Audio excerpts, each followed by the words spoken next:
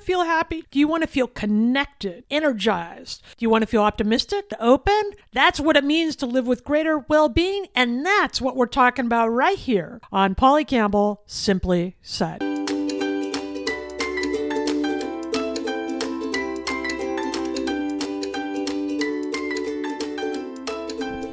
Hello, hello, hello.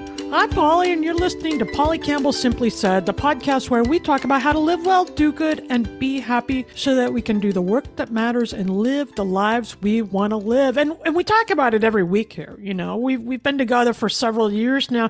We talk about staying well and finding joy and living authentically and being compassionate and accepting with ourselves and others, even when life is messy. But what does that mean? And what does that really look like in our bodies, in our homes, in our offices, in our families, in our communities? When there is so much anxiety and upset and unkindness in the world right now that people are feeling, I've heard from many of you, and this is a real thing for many people.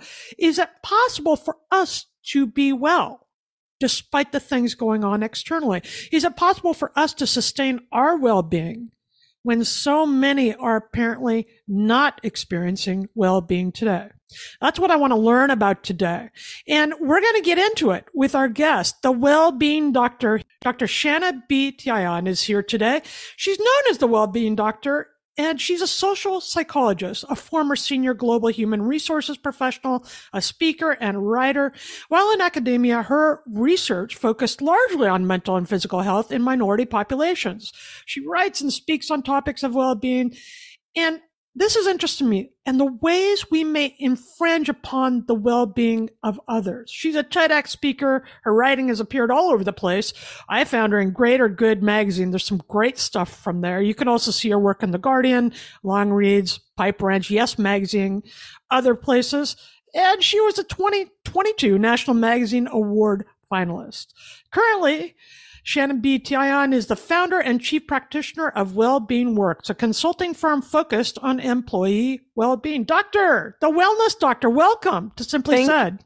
Thank you so much. I'm happy to be here. Thanks for having me. I'm so happy. There's so much I want to learn and talk about. And you heard my lead in. I mean, everywhere we turn, it seems like people have legitimate upset and concerns. Some are complaining. For many, it's real. They're lonely, or they're sick, or they're afraid or anxious. So is that the way it's going to be now because hard things are happening? Or can we tweak that for ourselves and others and support each other through this to feel better? Yeah, I definitely think that there is hope. No one is sort of misled to understand that the pandemic had a really important impact on our well-being. For a lot of people, there was a lot of uncertainty. We saw rates of anxiety and depressive disorders and symptoms go up. People had to deal with very traumatic things like the loss of loved ones or missing out on really important milestone moments of family and friends. And so we are likely going to be recovering from that for quite some time. But in that, I do think that I like to think of it, despite all of the terrible hardships that the pandemic brought on, it did create a space for sort of a sort of societal awakening or turning point. And with any kind of awakening, there is always a period of sort of growing pains that we have to work ourselves through. And I think that that's what we are feeling now, that the sort of public health aspects of the pandemic have diminished, but now we are dealing with a sort of residue and trying to wade our way through. And one of it, I think, is it opened up a sort of metaphorical crossroad for a lot of people where they took some stock on their life, what was important, what they wanted to do, family and friends. And a lot of people are still trying to figure that out in this sort of new iteration of society. And I think that also, in addition to the loneliness and the anxiety, I think that also contributes to some of the sort of lower moods and stress that people are feeling right now, trying to figure out the what next of their lives. I think that's an interesting point because it's really easy to look outside of ourselves and, well, the political system and the economic system and all these things are falling apart. But also, my life changed too. I changed because of what I went through. So I am looking at the world with different eyes too. Absolutely. Absolutely. People are trying to sort of reconcile who they are in this sort of, we're not really post-pandemic, but this post height of pandemic period. I think that that represents a turning point for a lot of people in different areas of their lives. What do you mean when you talk about well-being? I mean, this is your career. This is the way you live your life and what you teach. What are we talking about? Is that our physical and mental health? Is it how we approach our lives, our world? How do you define it? So it's an outcome of sorts. And the way to define well-being, it is this general, and even if people don't know what it means by definition, when you say it and sort of sit with it, for most people, that term sort of resonates with them internally and sort of elicits a certain kind of feeling of sort of warmth and sort of lightness and openness. And so really what well-being is the state of being happy and optimistic about your life. And what we know is that our mental and physical health are two of the biggest indicators or variables that impact our overall well-being. So it's a complete package, but it's a more of an outcome of when you are in a state of well-being. You are typically very optimistic and happy about your life and your life context. If work is going well, we're more likely to experience well-being because all those things set up to help us feel good, or our family, or whatever it is. Then Well, yeah, so this is the thing. It doesn't have to be related to one specific thing. Work can be going bad and not great. And but if you have sort of felt empowered to be able to take yourself out of that environment and you're making a plan, you can still occupy a state of well-being. So it doesn't necessarily, it depends on the resources you have in any particularly stressful moment that you may experience on the personal or professional front. Ideally, we want workplaces to cultivate environments where they are creating a space where people, employees can come and feel like they have a sense of well-being while driving the business outcomes. But even if that is not present at the individual level, people who feel empowered, meaning they have other resources to be able to change that workplace context, can still feel a state of well-being because they are sort of maintaining this agency and empowerment. that's something I want to get in because I think that's such an interesting idea. I tend to lean on the positive side. I'm tend to be optimistic. However, that doesn't mean that I don't feel sad or beaten up or unhappy. But you're telling me that it is possible for us to have well-being and still acknowledge that we need to change these systems, that things are not great all the time, that there's unhappiness and poverty and discrimination and all these other things. We can have both then. Absolutely. And in fact, I think it's necessary, particularly for people who are in the social justice space, the DEI space, who are fighting against these things on a regular basis.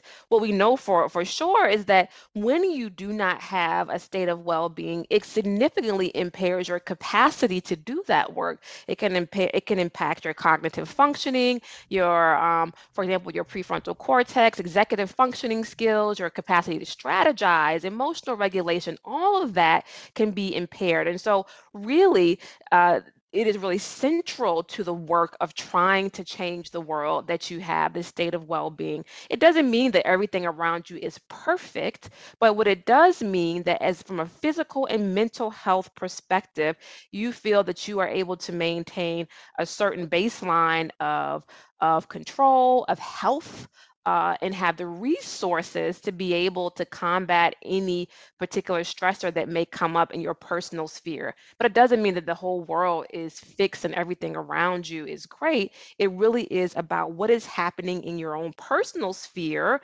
And also tangentially, I think family does impact that, work does impact that as well. But it doesn't mean that everything has to be great in every aspect of your life.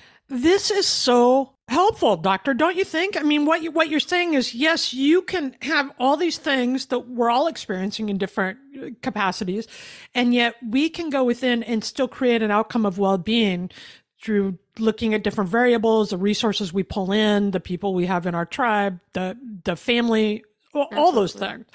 I love that we can impact that. How did you get started thinking and studying? How did this become your life's work?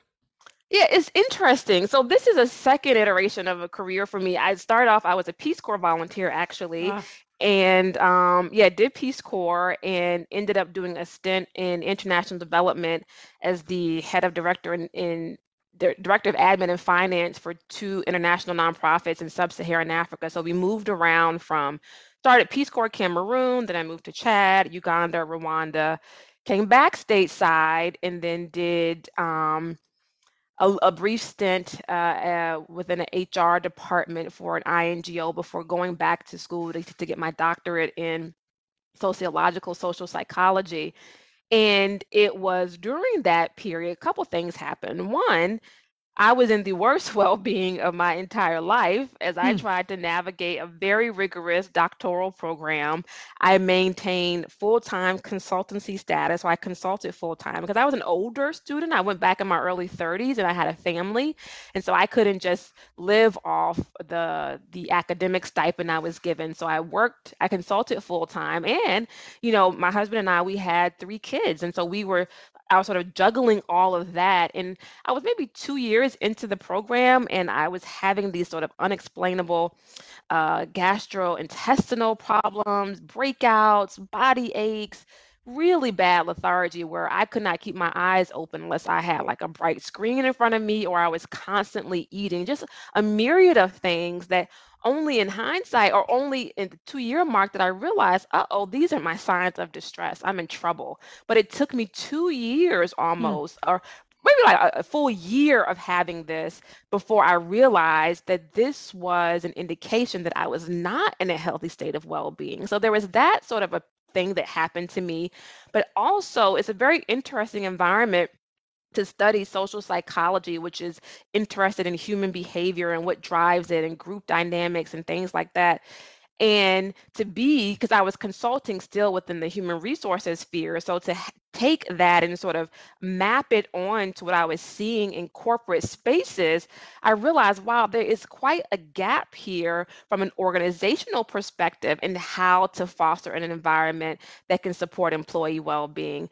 It often is deferred to HR professionals, but a lot of the things that are necessary for that, I never knew in my HR career until I did the social psychology program. And so it was those two things, the commitment to myself that I would never get that low in my well-being again, and also a deep felt belief that because we spend so much time at work, employees should be able to work in environments that care about and support their well-being. And so that came together to sort of encouraged me to start Wellbeing Works and in tandem with that, continue to research and write and speak on the topic because I don't think that well-being should be a luxury. It should be something that is available and accessible to everyone. Yeah, I agree. And I want people to know that. That's one reason I wanted to have you on here that despite, no matter your life circumstances, there are ways through this and into this. And I think your story is really interesting, right? We learn what we need to know. We teach what we need to know ourselves. I do that in my career all the time with writing. I had you here because this is something I'm thinking about. But I wonder too, and then we're going to go to a quick break, but I wonder too, if this is an interesting time to evaluate well-being in business because because of the widespread changes that are occurring in the workforce and in our families, it's really at front and center. If you want to get employees realize they want more in their work life and their work experience, bosses and managers are realizing they can have a more productive, connected staff if they provide some of these things. Are you seeing changes or is it still too slow to notice? Yeah, there are changes that are happening, I think, in the corporate space that weren't present, particularly pre-pandemic. A couple of things the pandemic did was one, it cause organizations to realize, if they didn't realize it before, how important, for example, things like employee mental health is for the organization, because they were seeing it reified. They were seeing the signs of distress at a really high level during the height of the pandemic. And they realized, a lot of organizations, that they did not have this knowledge and skills to manage it. So there's that part of it. Then, because of the pandemic, this sort of metaphorical crossroad that I talked about earlier, uh, because people started to really evaluate their lives and what they wanted, a lot of employees started looking a lot harder at organizational culture and deciding what kind of cultures they wanted to work in. That really was the impetus of what was termed the Great Resignation. Employees were leaving not because of pay, which you would think would be the key push factor, but because of poor organizational cultures.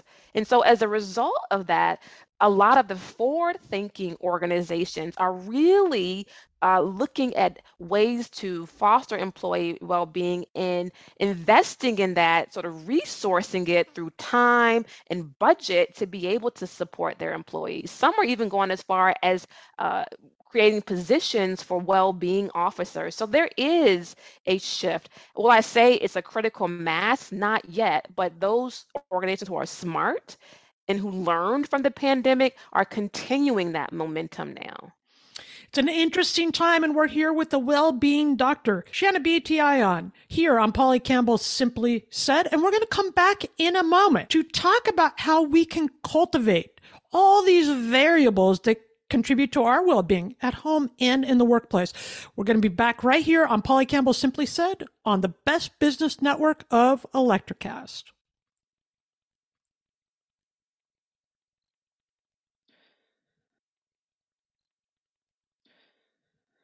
And we're back with the well-being doctor, Shanna Btion, and we're talking about cultivating well-being in our lives.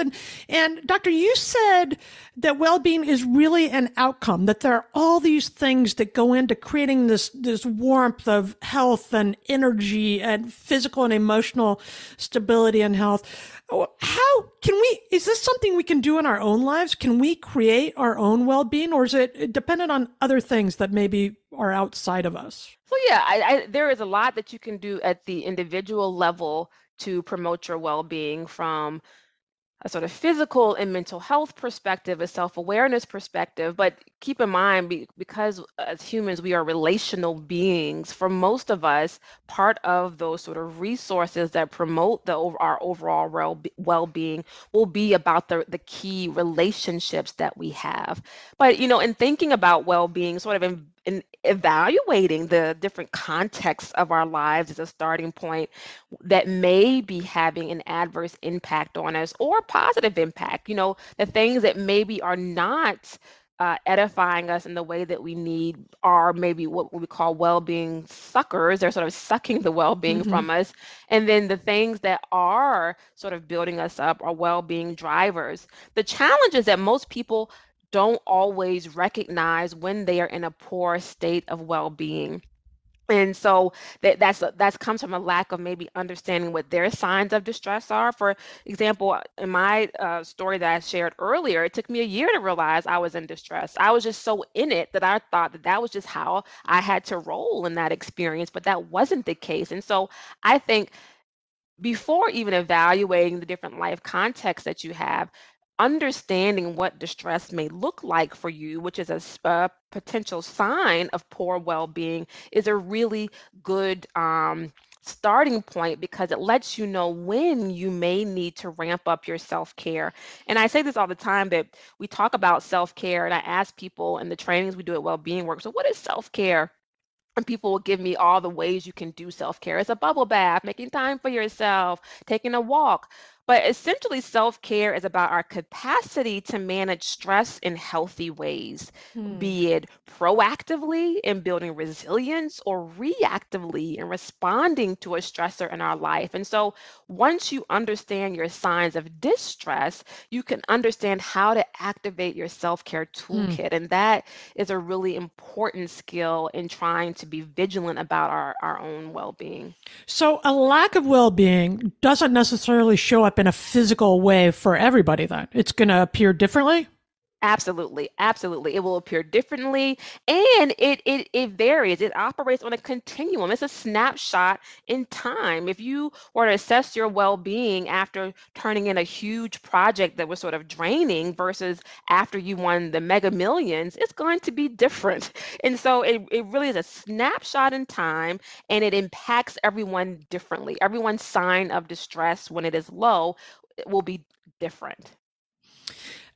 I've never thought about it like that, but that's really makes sense then to sit back and evaluate how you're feeling in any given situation, in the good stuff and the bad stuff, so you get to know how you're responding to those things. Absolutely.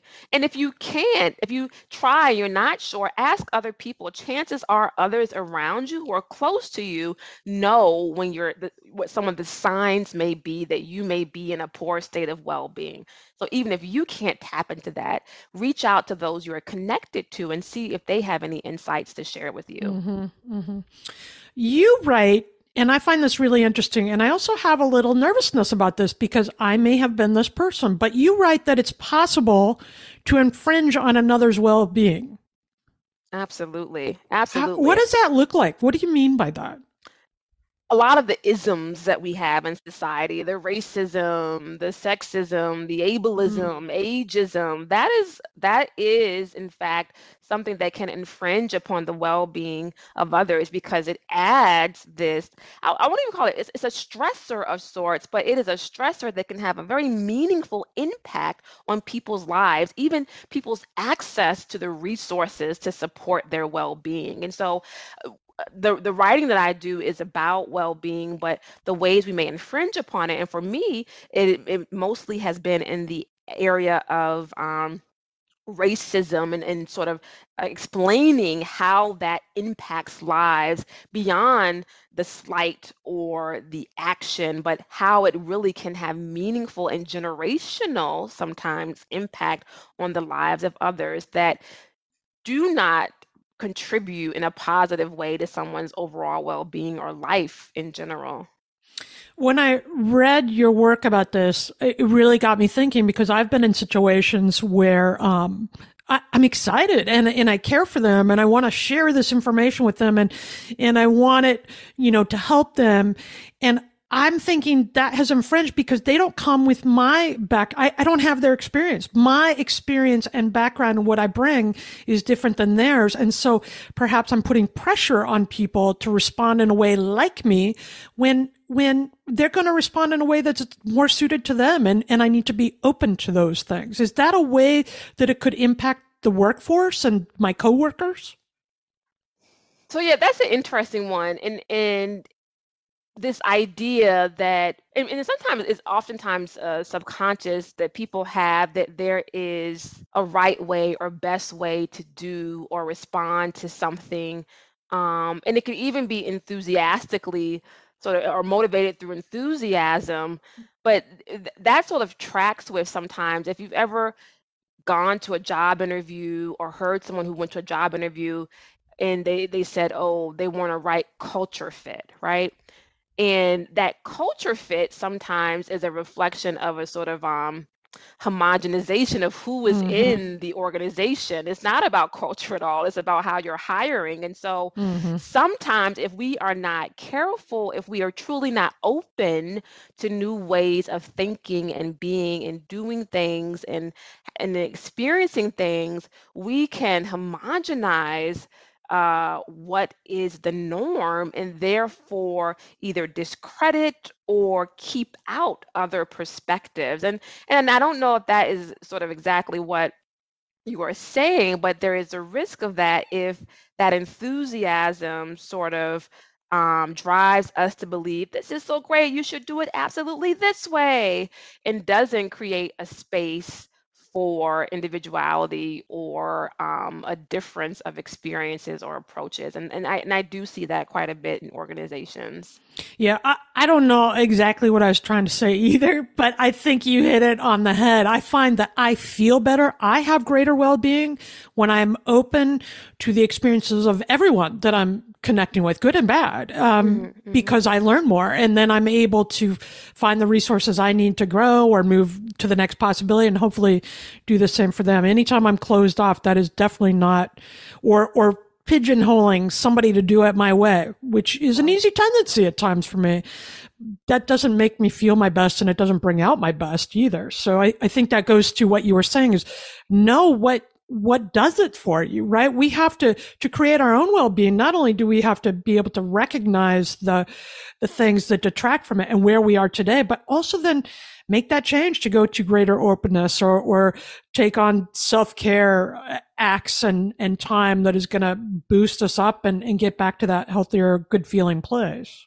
Yeah, absolutely. Absolutely. I tell people one of my key takeaways from anything I do is to be vigilant about your well-being. You are your biggest sort of investor in that, who's going to have it on the radar. And so, and typically too, when people think about productivity and bringing their A game and being able to do that in any sphere, personal, professional, athletic, you will never know what your A game or what your full potential in life is until you are attentive to your well-being. Mm. Because whatever you think you're doing now, if you are truly in a full state of well-being, you could probably 10x or 10 times that. And so it's really something important for the quality of our life and also the quality of the work that we want to do in the world. Yeah, I really think this is the way to change the world, right? By working with ourselves to be in that place of our most powerful, good feeling position.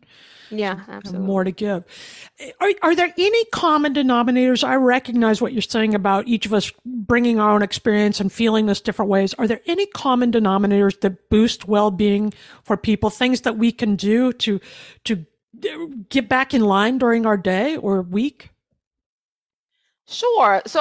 Um, so if well-being is sort of, the sort of moving up a continuum, we know for a fact that stress has an opposite sort of relationship with it. As stress increases, our well-being tends to decrease. And so anything that we can do to be able to manage stress that occurs in our lives will positively impact the well-being of everyone, and particularly sort of interrupting our body's automatic stress response. We know stress, sort of the foundational definition, is about our mind and our body's response to a demand for change. And it doesn't have to always have an adverse impact on us if we have the resources to be able to pivot and make that change. But when it does have an adverse impact, it kicks off the stress response in us. And that stress response sort of sends our bodies through this surge of sort of biological processes that can have longer term mental and physical health effects. And so, to the extent that we can sort of either minimize stress in our lives or interrupt that stress response in a way that it doesn't sort of take over our bodies and our minds, that can absolutely have a positive impact on our well-being. Also thinking about our own mental health and what is going on with our mental health in terms of uh, distress, in terms of challenges, in terms of situations or relationships or medical history that may cause mental health challenges, and being really open to therapy. I think clinical support is one of a wonderful tool that most adults should have or try in their self-care toolkit, but because of stigma, it isn't normalized. We know that in racial and ethnic minority groups, there's also other challenges in terms of socialization and cultural acceptance around therapy, but that is also, I think, a common denominator that can be really helpful, not just in times of distress, but for keeping us on a sort of steady and upbeat trajectory for our well-being. So those are just two things that come to mind. Yeah, both of them. I'm a huge fan of therapy. I Yes, just, it has helped me in some, and plus it's totally interesting to learn how we work, right? We're not bad or good. We're just humans having these absolutely. experiences. So we talk about therapy on the show a lot. The bottom line is we can stabilize our well-being and use it to be more of who we already are. And I appreciate you coming on the show. The well-being doctor, Dr. Shanna B. Tian, is on the show today. And that's great information. I think we should all hire you and work with you because we need to Yes. remember that we have these resources within them, and yet within us, and yet we can cultivate them as well. I think that's a hopeful message and a hopeful way to go through the world, even right now. So how can we find more of your work and follow you and get in touch? Sure. Yeah, there's a couple ways. The website for my company is yeswellbeingworks.com. My personal website, where you can see some of my writing and speaking, is shannabtion.com. And I have a couple of interesting Instagram handles. One, my husband, my family and I, we do what we call suburban homesteading. And so we're on Instagram at Black Suburban Homestead. And I just started another handle because I am an aspiring triathlete and also an ambitious person in my own right, and trying to figure out how to put all these pieces together. So looking for a community of women, other ambitious women who also have physical fitness goals, to share resources on how to make it work. And that is at TRI _ING_ to figure it out. You got a lot going on. Yeah, and that might be part of the problem. I might have too much going on. So we're going to see. I'm in an experimental phase of my life right now. I think that's fun. I'm in an experimental phase too, and you can find me in my newest venture at simplysaid.substack.com. Join the community there. And I've just recently launched a new podcast called Simply Right. And you can join the subscriber community of Simply Right also on Substack, and find me at pollycampbell.com. Listen, you know, listeners, how I feel about this stuff. I created a whole show around to come talk about it each week and learn and share with you, and you share with me, because I think these connections remind us what we're capable of. And it's okay to feel good in your life. It's okay to do the things you need to do to take care of yourself, to get professional help, to develop relationships and connection that support you and make you feel good, and connect with that in return. It's okay to be all of who you are. And that means living a life with greater well-being. When you do that, we will all live well, do good, and be happy. Welcome to Transforming 45, the podcast that celebrates the incredible power of passionate voices. I'm your host, Lisa Boat. Join me in conversation with heart-led humans who share their deeply personal stories of transformation. Transforming 45 is here to uplift, connect, and remind you that it's never too late to write your next chapter. So get ready to be inspired, empowered, and transformed. Join me in this community where, through powerful storytelling, we heal and reclaim our inherent magic.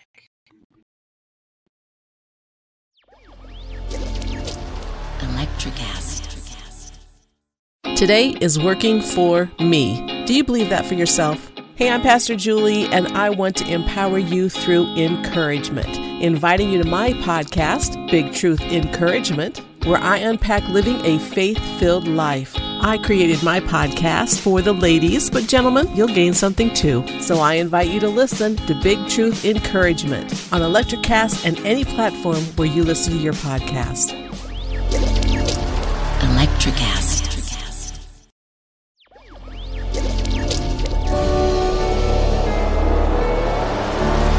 Electricast.